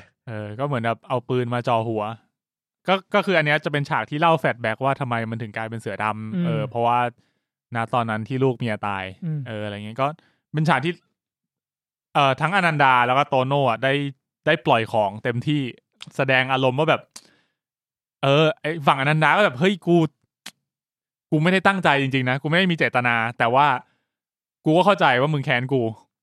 ถ้าเกิดมึงจะฆ่ากูก็อโหสิให้กูด้วยแล้วกันคือ2-3 ภาคที่ผ่านมาผมรู้สึกว่ามันขาดซีนอารมณ์แบบนี้ที่ตัวขุนพันธ์ต้องคุยกับตัวร้ายจริงๆบางอย่างมันคุยกันได้แล้วก็รีโซฟกันได้ซึ่งมันแทบไม่มีฉากแบบนี้เลยจนภาคเนี้ยมันใส่ซีนนี้มาแล้วแบบแม่งดีมากมันถ่ายไปลองเทคได้มั้งเป็นเหมือนแบบแค่เอากล้องแพนเนี่ยกล้องแพนเห็นหน้านันดาแล้วกล้องแพนขยับขึ้นหน้าโตโน่แบบดีดีเป็นเซนที่ส่งอารมณ์กันดีทั้งคู่นันดาแบบน้ำตาไหลธรรมชาติมากมาเป็นเม็ดเลยเชื่อเล่นดีจริงนั่นแหละก็สุดท้ายก็คือเหมือนกับเสือดำก็ยอมปล่อยไปก็จะอันนี้ก็แบบนัวไปสุดท้ายคือไอ้ฝั่งตำรวจเนี่ยมาวางแผนเรียบร้อยแล้ววางแผนกับไอ้เหี้ยหมอผีแล้วก็มาบุกหมู่บ้านแล้วคืออนันดาเนี่ยคือจะไปคุยกับทางผู้ใหญ่ก่อนก็คือมันมีฉากที่อนันดาออกมาจากหมู่บ้านก่อนเชี่ยฉากเนี่ยพีค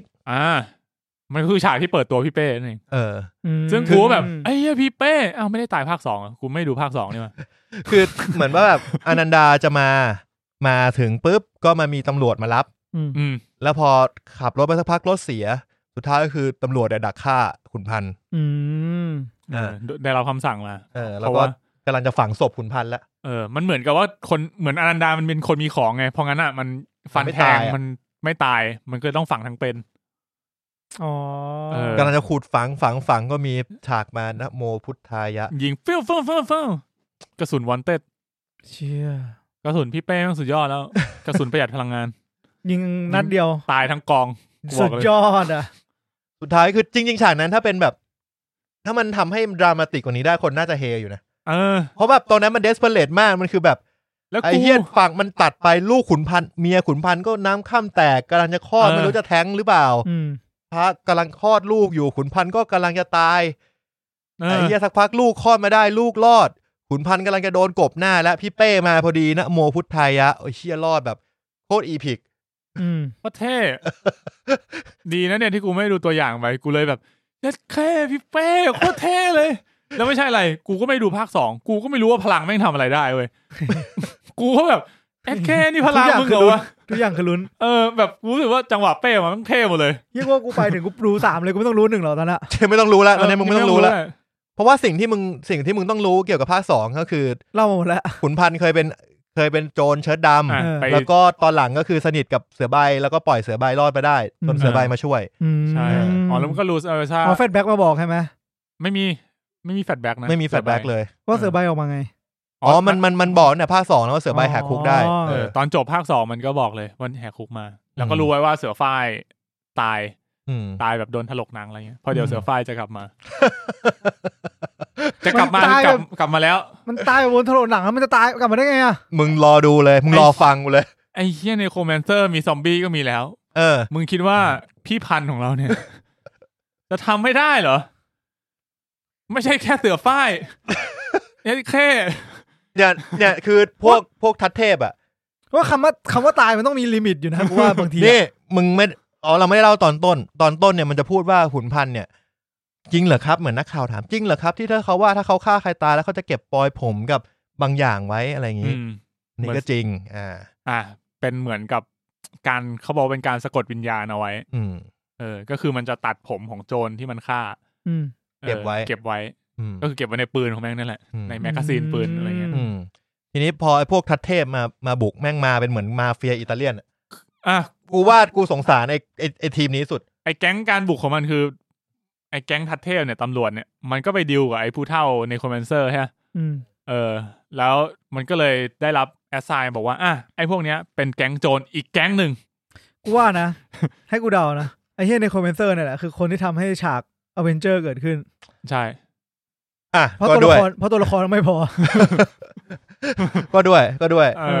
ก็เลยไปจ้างอีกแก๊งหนึ่งมาถล่มไอ้แก๊งเชิ้ตขาวเชิ้ตดำเพื่อที่จะให้เป็นการแบบเหมือนสร้างเหตุการณ์สร้างสถานการณ์มาโจรตีกันเองตายเสร็จแล้วก็คือให้ไอ้สส3คนนั้นก็ตายห่าไปอยู่ในนั้นด้วยอันนี้ก็เป็นฉากแบบซีนแอคชั่นใหญ่ช่วงท้ายคือจริงๆพอตดีไว้เขาคือไอ้สส3คนนั้นในเขาบอกคนดีตกน้ำไม่ไหลตกไฟไม่ไหม้ตายโดนลูกปืนทีนี้ก็คือไอ้เหี้ยมาบุกใส่ใส่ชุดเท่มาใส่สูทมีผ้าพันคอย่าพันคอด้วยเหรอใส่หมวกถือปืนกลยิงรืดๆมาเป็นร้อยไอ้เหี้ยมาเฟียจริงว่ะนี่ไทยอิตาลีนะบาตูก้าก็RPG แล้วนั้นก็มีเสือมเหสวนอยู่อะไรอย่างงี้ยัดแค่พอถึงเสือนี่เลย RPG มันจะมีหมออยู่คนนึงหมอฟ้าสาริกาหมอฟ้าสาริกาเล่นก็เป็นแบบหมออยู่ในค่ายแล้วก็กำลังจะโดนยิงแล้วไม่ใช่ยิงธรรมดายิงบาซูก้าใส่คนคือแบบแล้วหมอทำไงไอ้เหี้ยคนข้างๆมึงถือปืนกลไอ้เหี้ยนี่ยิงบาซูก้าใส่กูแบบมึงกลัวไม่ตายหรือยังไงแล้วเสือมันยังไงนะกูจำไม่ได้แล้วฉากเนี้ยมันเป็นฉากที่เหมือนกับตอนแรกอยู่ในโรงหมอก่อนก็มีคนเจ็บใช่ไหมแล้วก็เริ่มมีไอ้พวกแก๊งมาเฟียมือที่3วิ่งขึ้นมาไล่ยิงหมอก็ยิงสู้หมอก็มีปืนก็ยิงสู้วิ่งหนีก็เป็นจังหวะที่แบบวิ่งหนีมาเจออีกฝั่งนึงพอดีปุ๊บแม่งก็ยกบาซูก้ายก RPG มายิงพุ่งมาแล้วพี่เสือมเหสวนมาริโอคาบพระหมุนตัวมาทีนึงกอดหมอไว้บาซูก้าแบบพุ่งผ่านหน้าแล้วเลี้ยวไปทางขวาพุ่งออกนอกตึกกูแบบสกิลใหม่อยากจะยืนตบมือโอ้ my god แล้วมีอีกฉากนึงที่เท่มากเพราะว่ามันเป็นเหมือนฉากที่ตอนนี้เสือมเหสวนโดนลุมอยู่คนเดียวเพราะว่าขุนพันธุ์ยังไม่กลับมาเสือดำก็ออกไปทำภารกิจอีกอันนึงแล้วเหลือเสือมเหสวนจะมีฉากนึงที่เหมือนแบบโดนลุมยิงมาแล้วอะแล้วมันก็เลยเหมือนฆ่าพระแล้วมันก็สวดอะ แล้วเหมือนมีโล่ออกมาอย่างเงี้ยแล้วก็ยิงกระสุนใส่แบบโอ้โคตรเท่นี่คือสายดีเฟนส์นี่ว่ะสกิลสายดีเฟนส์แต่มันมีข้อเสียอย่างนึงยังไงตอนมันพูดปุ๊บอ่ะกูรู้เลยเดี๋ยวมึงตายท่าเนี้ย มันบอกว่ามันต้องฆ่าพระไงมันต้องฆ่าพระแล้วมันจะสามารถปัดกระสุนเฉพาะที่มันมองเห็นได้แล้วมันก็บอกว่าถ้าโดนยิงข้างหลังผมก็ตายกูก็คิดว่าอ้าวมึงบอกขุนพันธุ์ทำไมวะ แล้วฝั่งเดียวกันไงฝั่งเดียวกันตอนท้ายมันโดนยิงข้างหลังจริงใครยิงคนอื่นไอ้เหี้ยพวกโจรเหี้ยแหละแค่บอกไว้ก่อนไงบอกไว้ก่อนเดี๋ยวคนดูไม่รู้ไงอ้าวไหนมึงบอกหลบกระสุนได้ไม่อาจจะบอกว่าเฮ้ยพี่ดูหลังให้ผมด้วยนั่นแหละเนี่ยแล้วมันก็โดนลุมโอ้จะแพ้แล้วขุนพันธุ์ก็โผล่มาสักพักเสือดำก็โผล่มาก็คือเหมือนตอนนี้มันช่วยกันสู้แล้วเสือดำเสือขาวขุนพันธุ์เหี้ยเนี่ยก็ช่วยกันสู้สักพักพอขุนพันธุ์เคลียร์กับเสือดำได้แล้วก็เป็นฝั่งเดียวกันละสู้กันสักพักนึงพอเหมือนโจรเริ่มเพี้ยงพำแล้วเจอแบบตัวโหดมาเสือใบเสือดำเสือมเหสวนโจรนี่ของมึงคือตำรวจใช่กูสับสนอ่ะหัวโทษในหัวกูยังคิดแบบโจรมันเทโรริสต์อ่ะเทโรริสต์กับเคาน์เตอร์เทโรริสต์อ่ะตัวโกงอ่ะตัวโกงแล้วบอกว่าเนี่ยโจรเริ่มเพี้ยงพำแล้วเพราะแม่งมีทั้งแบบว่าขุนพันธุ์กระเสือทั้งหลายก็ว่าเสือเป็นโจรนี่ว่ะเฮ้ยมึงสู้เองตอนไหนวะกูพลาดตรงไหนไปวะสักพักไอ้เหี้ยเนี่ยโคแมนเซอร์แม่งซัมมอนซอมบี้มาไอ้สัสมาแบบมาเป็นร้อยอ่ะซอมบี้เหมือนอเวนเจอร์ภาคแรกอ่ะฟีลแบบเฮลบาวอ่ะชิโทลี่อ่ะพวกชิโทลี่อ่ะที่มาบุกนิวยอร์กอ่ะแล้วแบบแม่งแบบมันมีฉากที่แบบยิงหัวแบบปึ้งแล้วหัวกระจุยหัวหายไปเลยเดินต่อแล้วซอมบี้แม่งแบบค่อยๆแบบงอกกลับมาหัวติดกันอ่ะนี่ไม่เรียกซอมบี้เลยค่ะก็มันไม่ใช่ซอมบี้มันเหมือนผีอ่ะมันเป็นผีอ่ะนั่นผีเนี่ยไอ้ CGI ฉากนี้ดีมากฉากนี้สวยผมว่าฉากนี้ก็มันมีดีครึ่งแย่ครึ่งแล้วบางอันมันก็ลอยบางอันมันก็สวยเอาเป็นว่าแต่โอเคแต่ถือว่าโอเคเวลาละงบมีจำกัดแล้วกันนะใช่แล้วมันก็มีฉากจระเข้เว้ยจำไอ้หมอได้ปะจระเข้มางับขาหมองับขาหมออันนี้คือจระเข้ตั้งแต่ฉากนู้นกลับมาจริงๆตรงนี้งับทำไมวะคือเหมือนอารมณ์เหมือนแบบไอ้พวกบ้านเนี้ยมันเลี้ยงจระเข้ไว้มันจระเข้มันมาเหมือนเป็นอุปสรรคที่เพิ่มเข้ามาเฉยเดี๋ยวได้เปรียบเกินก็ไม่ได้เปรียบตรงไหนนะยากกูไม่รู้ว่ามันจริงๆไม่จำเป็นจระเข้กูรู้สึกว่าไม่รู้มันงับทำไมเพราะว่ามันคือเหมือนกับว่าหมอพาคนเจ็บลงไปใต้ดินหลุมหลบภัยแล้วก็โดนจระเข้งับไปหมอโดนจระเข้งับลากขาไปลากงี้เลย Evil Dead เลยสัตว์แบบแล้วก็ขาหักแล้วหมอก็เลยแบบมีปืนอยู่ก็ยิงจนหลุดออกมาได้แล้วก็หนีกลับออกมาได้แล้วก็จบแค่นั้นอ่ะก็ไม่มีอะไรคือไม่ได้ส่งผลอะไรกันเหมือนแบบอยากมีฉากสัตว์ประหลาดลากคนไปแดกเฉยหรือไม่ก็อาจจะอยากมีฉากที่ให้หมอได้ดูเด่นขึ้นมาหน่อยนึงประมาณนั้นอะไรประมาณนั้นแต่ไม่ได้มีผลกับเนื้อเรื่องอะไรมากตัวนี้แต่ว่าช่วงไคลแม็กซ์มาแล้วครับยังไงครับผีใช่ไหมครับครับผมผีครับสักพักนึงผีเนี่ยพอรู้ว่ากระสุนทำอะไรไม่ได้ขุนพันธุ์มาเลยควักดาบขึ้นมาฟ้าฟื้นแล้วก็มึงจำที่ไอผมที่ขุนพันธุ์เก็บไว้ได้ไหมในปืนขุนพันธุ์ก็เอาผมนี่มาท่องคาถาปึ๊กแล้วปักดาบลงที่พื้นฟึบหลังนี่ชิ้นนี้เลยประมาณนี้หลังจากนั้นครับยังไงครับอันฮาวียะลูกับเสือฝ้ายครับโผล่มาจากข้างหลังเหมือนแบบเป็นควันตอนแรกมาเป็นควันแล้วก็แบบค่อยๆรวมกลายเป็นตัวเป็นร่างอ่ะแล้วหน้าก็มาแบบเป็นซอมบี้อ่ะสัมภเวสีคืนชีพอารมณ์นั้นรุ่นที่ 1รุ่นที่ 2วายคาถาปลุกสัมภเวสีมึงเย็ดเท่ไหมกูแบบเย็ดเท่แล้วโอ้ my god ไม่ดูยังขนลุกเลย กูแบบโอเคพวกมึงมามึงจะทำอะไรบ้างกูอยากรู้แล้วว่าต้องสกิลเต็มแหละทางเงี้ยเต็มโอ้เฮียเหมือนอัพเวลมาด้วยแต่ว่าแผ่นหลังมันหายไปแล้วไม่ใช่มึงเป็นผีไม่ต้องใช้หรอกเฮียกระสุนเฮียอะไรแต่มันทำละดีเทลนะเพราะตรงหลังมันมีเลือดออกจริงนะคือเป็นดีเทลจากตอนนั้นแล้วมันก็แฟลชแบ็กด้วยแฟลชแบ็กย้อนไปถึงตอนที่แบบเป็นวันพีซเหรอว่าแฟลชในตอนนี้มันแฟลชแบบเร็วๆว่าสู้กับตอนสู้กับอาฮาเยลูแล้วก็สู้กับเสือฝ้ายเก็บผมมานิดเดียวว่าแบบตอนนั้นสู้อะไรเกิดขึ้นแค่แบบพี่ไม่มีดีเทลตรงนี้นะเผื่อคนไม่ได้ดูภาค 1พี่แบบไม่รู้ว่าไอ้2คนนี้เป็นใครก็แบบแฟลชปุ๊บกลับมาเป็นตัวแล้วก็สู้คือกูเดาไว้อยู่แล้วไว้ว่าฉากอเวนเจอร์ที่เขาหมายถึงเนี่ยก็คือต้องพี่น้อยวงหูต้องมาแต่กูก็ดูภาค 1เชี่ยพี่น้อยตายนี่หว่าไอ้สัตว์แล้วยังไงวะจะมายังไงวะไอสัตว์มาเป็นวิญญาณอย่างนี้ก็ได้ปล่อยพลังด้วยเฮียสุดท้ายเสือฝ้ายกูไม่รู้เขาใช้พลังอะไรนัดจังงังก็คงนัดจังงังเขามันเหมือนแบบ หยุดกระสุนอ่ะฟีลแบบหยุดกระสุนส่วนพี่น้อยก็เป็นเหมือนดูดกระสุนแล้วเฮียอะไรเนี่ยดูดกระสุนแบบทุกคนมันยิงมาใช่ไหมพี่น้อยก็แบบแหกปากอะตะโกนแล้วกระสุนก็พุ่งเข้าปากพลังพี่น้อยแกไม่ชัดเจนตั้งแต่ภาคแรกแล้วอะกูว่าขุนพันก็เหมือนกันมึงจะพูดแต่พี่น้อยไม่ได้ก็เหมือนโฮคังเงะได้นะดูทรงแล้วอะสุดท้ายแล้วก็คือมึงคิดว่าพอ3คนนี้รวมตัวกันแล้วอะมันจะไม่รวมกับอีกที่เหลือได้ไหมไม่ได้สุดท้ายแล้วมันก็ไปยืนรวมกันอยู่ที่หนึ่งมาแล้วขุนพันธ์อนาวียาลูเสือฝ้ายเสือใบเสือดำเสือมเหสวน6คนแล้วประโยคว่าอะไรยืนเรียงกัน Avenger Assemble โตโน่จะมีคำติดปากไอเสือบุกไอเสือบุกไอเสือบุกไอ้เหี้ยมันเส้นบางๆจริงเลยกูไม่มั่นใจเหมือนมึงรู้สึกไงกับฉากเนี่ยเชี่ยมก๊อปไหมหรือมึงไอ้เชี่ยมันเขิมจริงวะแล้วมันก็วิ่งใส่เลยเว้ยวิ่งใส่โจรที่เหลืออีกประมาณแบบ10 กว่าตัวเพื่อจะไปเอาบาซูก้ามายิงใส่จริงตรงเนี้ยแม่งจะแพ้นะคือแพ้จริงๆคือแพ้จริงๆคือแพ้นี่หมายถึงไอเสือนะเสือคือหมายถึงฝั่งขุนพันธ์คุณเริ่มงงกับโจรแล้วคือฝั่งขุนพันธ์แพ้แล้วทุกคนโดนยิงหมดเลยไอ้ที่ไอเสือมเหสวนเนี่ยก็โดนยิงข้างหลังคนอื่นก็โดนยิงล้มไปเพราะว่าพวกนั้นมันเหมือนมันไม่ได้มีคาถาคงกระพันอะไรแบบแรงเท่าขุนพันธ์สุดท้ายเหมือนขุนพันธ์มาที่เอาบาซูก้ามายิงได้ใช่ก็ยิงบาซูก้าใส่สุดท้ายก็บึ้มนอนกันหมดนั่นแหละแล้วก็เหลือทัดเทพเหลือไอ้ทัดเทพไอ้เหี้ยนี่อึดชิบหาย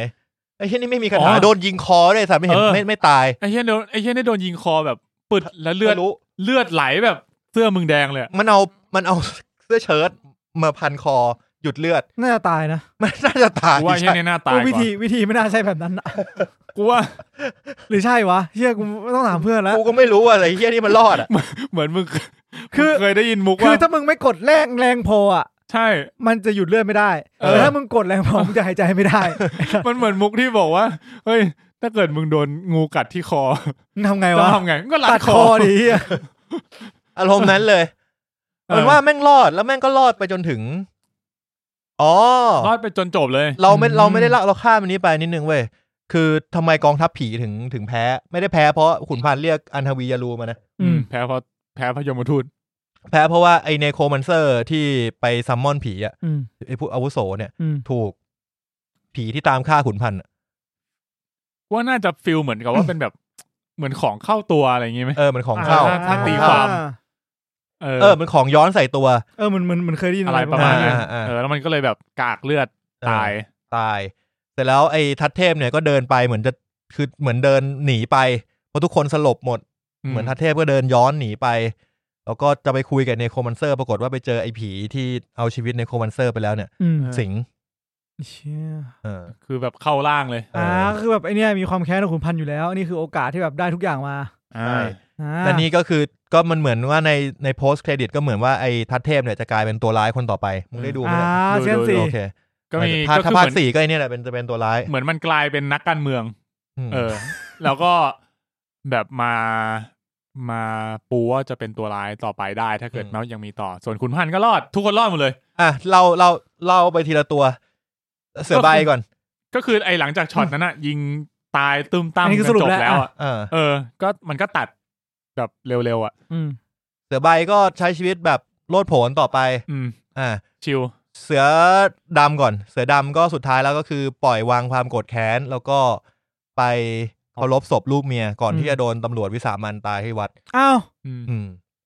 เสือมเหสวนก็เหมือนหายตัวไปแต่สุดท้ายก็มาเจอกับหมอกลับไปหาหมออีกครั้งกลับไปหาหมอที่โดนจระเข้คาบที่โดนจระเข้คาบคนนั้นน่ะแล้วก็เหมือนกับเขาเป็นแฟนกันอะไรอย่างงี้หมอผู้หญิงแล้วก็ขุนพันธ์ก็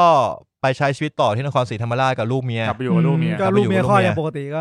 แล้วใครมาปล้นเมืองนี้ก็ซวยไปมึงเจอขุนพันธ์ก็ฉากจบนี่คนรู้ป่าววะฉากจบนี่คือแบบขุนพันธ์กำลังนั่ง3 ล้อกำลังจะกลับบ้านแล้วมีแบบโจรปล้นแล้วขุนพันธ์ก็ทำหน้าแบบอยู่กับเมียกำลังกอดลูกก็ลมแบบเมียก็บอกว่าไปเลยค่ะดู what you must ขุนพันธ์ก็เลยถอดแว่นแล้วก็ถกเสื้อออกมาเป็นตัว S ไม่ใช่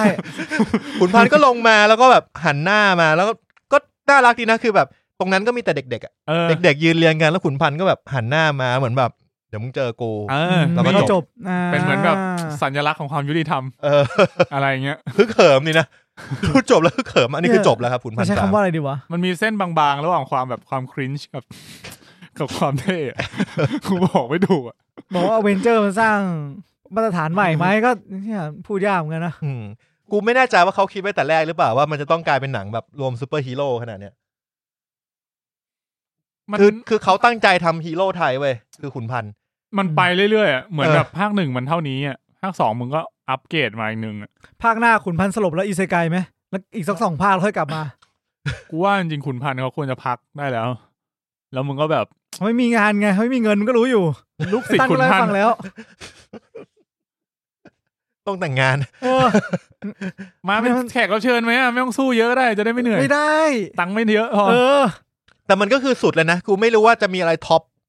ภาคนี้ได้แล้วคือเลยในคอมเมนเซอร์ไปกูคิดไม่ออกนะตอนเนี้ยกูเจอเวสีด้วยน่ะกูเจอแบบยมทูตเจอจระเข้เจอเนโครแมนเซอร์ที่กูแบบไอ้เหี้ยนี่มันอยู่ในเรื่องเดียวกันเหรอวะคิดออกอย่างเดียวคืออิเซไกแล้วตอนเนี้ยเจอคนหยุดกระสุนคนปัดกระสุนได้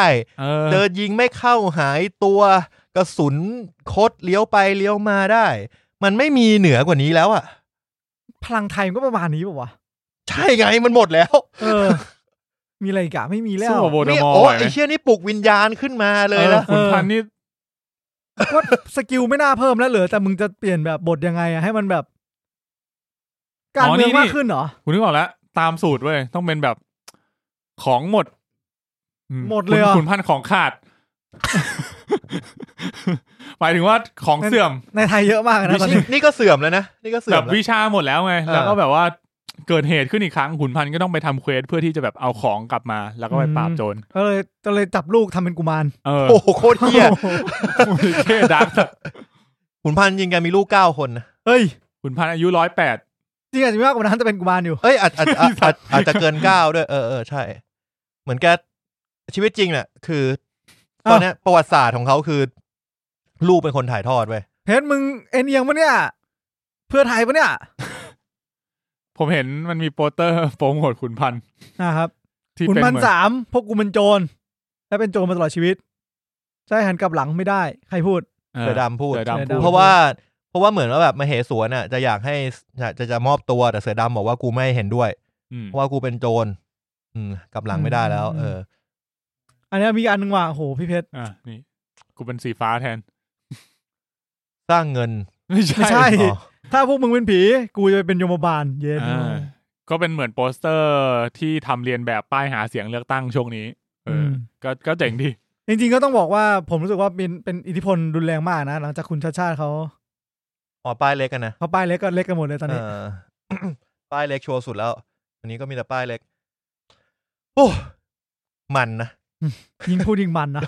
มันนะอุลฟางกูยังมันเลยนะมันจริงมันไม่มีเหี้ยอะไรแล้วไม่มีเหี้ยที่จะแบบ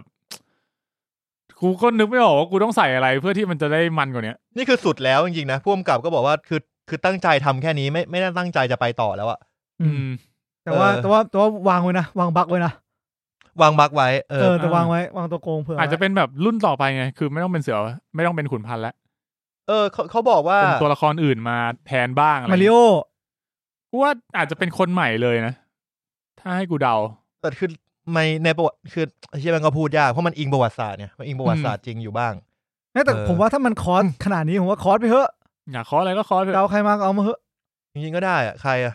ใครก็ได้นะไม่แต่ตอนนี้ผมแค่คิดว่าจริงๆตัวละครที่มีอยู่มันก็ไปต่อได้เปล่าแต่เสือดำเสือกตายแล้วไงแต่ฉากเสือดำตายแม่งก็ดูแบบก็จะเป็นมาริโอไงมาริโอแฟนตายก็เลยต้องแบบทีเนี้ยกูจะไม่แบบกูจะต้องใช้อาวุธจริงๆแล้วก็เลยเปลี่ยนวิชาจากแบบสายพิ้วสายลับเป็นสายลุกเพิ่ม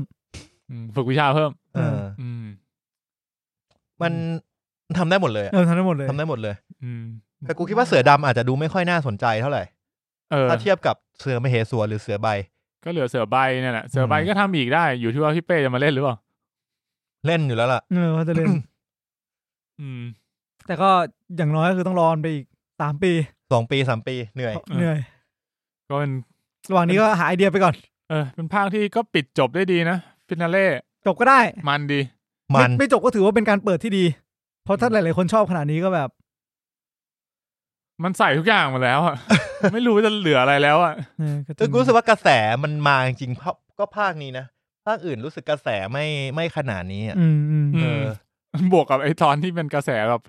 รอบหายด้วยที่เป็นเรื่องเมเจอร์ดราม่านั้นแม่งยิ่งกลายเป็นแบบบิวให้ถึงแม้ว่าเรื่องเนี้ย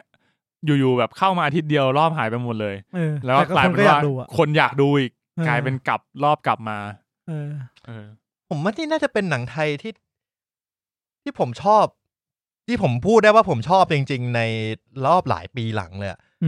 ผมนึกไม่ออกแล้วว่าเรื่องที่แบบผมรู้สึกว่าเฮ้ยกูชอบจริงๆเรื่องสุดท้ายคือเรื่องอะไรอ่ะเราดูหนังไทยเรื่องอะไรรอบสุดท้ายย้อนกลับไปก็เป็นแอนกูไม่ชอบอ่ะต่อจากแอนไปนึกไม่ออกเราไม่ดูหนังไทยมานานเหมือนกันเราไม่ได้ดูพวกแบบยูมีอะไรกันไม่ได้ดูโอ้แต่ยิ่งบอกว่าเป็นหนังแอคชั่นไทยอ่ะโอ้ยิ่งน้อยกูยิ่งนึกไม่ออกเลยมันต้องย้อนกลับไปถึงนู่นอ่ะอินซีแดงอ่ะอินซีแดงเราก็ไม่ได้ชอบอ่ะเพราะว่าก่อนอันนี้มันก็จะเป็นพวกหนังผีเนาะอย่างแบบ4 แพร่ง5 แพร่งมันจะไม่ใช่หนังแอคชั่นแบบนี้ไม่ก็หนังรัก GTH หนังผีหนังรักหนังตลกหนังแอคชั่นก็มีแต่ว่ารู้สึกว่าหนังแอคชั่นไทยมันทำยากมันน่าจะลงทุนเยอะเขาบอกว่าไอ้ผู้กำกับบอกว่ากระสุนปลอมเนี่ยที่ใช้ในเรื่องเนี่ยลูกละ80 บาท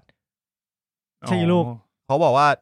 าสักพักนึงทำไปเรื่อยๆเนี่ยไม่มีเงินละไม่มีงบละเขาบอกว่าถ้าใครอยากยิงกระสุนปลอมเท่ๆมึงเอาเงินมาหยอด80 บาทเดี๋ยวกูให้มึงยิงสักพักก็เลยเหมือนอารมณ์แบบว่าเอ้ยจริงๆไม่ต้องใช้กระสุนก็ได้นี่หว่าไม่ต้องใช้ปืนก็ได้นี่หว่ามันอยู่เป็นเอ็กต้าแล้วอยู่ไกลๆมึงทำมืออย่างงี้เอาสีดำมาทามือแล้วมึงก็ยิงงี้ไม่เอาคือแบบมึงเอ็กต้าแบบโคตรเอ็กต้าตัวละครเอ็กต้านะแล้วเสือกว่ามันมีซีนนึงเหมือนแพนไปใกล้เฮียเอ็กต้าที่ทำมือปิ้วๆอย่างนั้นแล้วก็ไม่มีใครเห็นไว้จนมาถึงตัดต่อไอคนที่ตัดต่อก็มาคุยกับพี่เขาทำเฮียอะไรวะปิ้วกูปวดหัวสุดทางแล้วจริงๆอ่ะขาดทุนก็ไม่รู้ทำก็ไม่ต้องมีแล้วก็ใครที่ยังไม่ดูนะครับก็แนะนำไปถ้าฟังแล้วสนใจก็ถ้าฟังมาถึงตรงนี้เนี่ยเฮ้ยอย่างผมฟังแล้วผมยังอยากดูอยู่เลยฟังแล้วอยากดูมากขึ้นไม่คือต้องบอกว่าเราเข้าใจทรงเรื่องเข้าใจพล็อตเรื่องเว้ยแต่เหมือนแบบว่าจริงๆแล้วหนังแอคชั่นอ่ะเราแคร์พล็อตเรื่องขนาดนั้นมันไม่กี่เปอร์เซ็นต์อยู่แล้วแต่เราอยากรู้ว่าไอ้ที่เล่ามาฉากกันเป็นยังไงมันสู้ในที่โลกมันสู้ในป่าไอ้ที่บอกมันรวมยังไงแบบไอ้นี่โผล่มาจากข้างหลังยังไงมันเท่มันตื่นเต้นยังไงมันตกใจตอนไหนอย่างเงี้ยผมว่ายังสำคัญอยู่ครับผมก็ไปสนับสนุนก็ได้นะครับคุณ1,300นะครับตอนนี้ยังมีอยู่ในโรงผมว่าโรงมันจะไม่ค่อยถอดคือรอบมันอาจจะไม่เยอะเพราะหนังมันยาวมันไม่ค่อยมีหนังไทยยาวระดับ2 ชั่วโมงครึ่งมาตั้งแต่แบบพระนเรศวรอะไรเงี้ยแต่ถ้าเขาทำตังได้อะเพราะว่าเขาก็ต้องยอมอะครับโอ้มันภาค 1 ภาค 2ก็ถ้าอยากลองเชิงก่อนก็ลองไปดูภาค 2ก่อนก็ได้ใน Netflix ไม่เหมือนนะหมายถึงว่ามันเป็นคนละสไตล์กันนะผมรู้สึกนะเอางี้ไปดูภาค 2แล้วถ้ารู้สึกว่าแม่งมันได้มากกว่านี้คุณไปดูภาค 3ผมว่าภาค 3อ่ะเน้นแอคชั่นเน้นเนื้อเรื่องจริงๆก็ดูเข้มข้นกว่านะเนื้อเรื่องเข้มข้นกว่าถ่ายทำดีกว่าถ่ายทำเรื่องโปรดักชันอะไรเนี่ยภาค 3ดูดีกว่าเกรดสีอะไรดีกว่าเสียงอัดดีกว่าภาค 2ผมว่าอัดเสียงแปลกมากไม่รู้เพราะ Netflix ด้วยเปล่าไม่ค่อยแน่ใจผมก็ดูแบบดูทีวีธรรมดาเลยไม่ได้สังเกตผมรู้สึกว่ามันอัดเสียงเหมือนแบบเสียงพูดบางทีจะไม่ชัดจะแบบได้ยินไม่ค่อย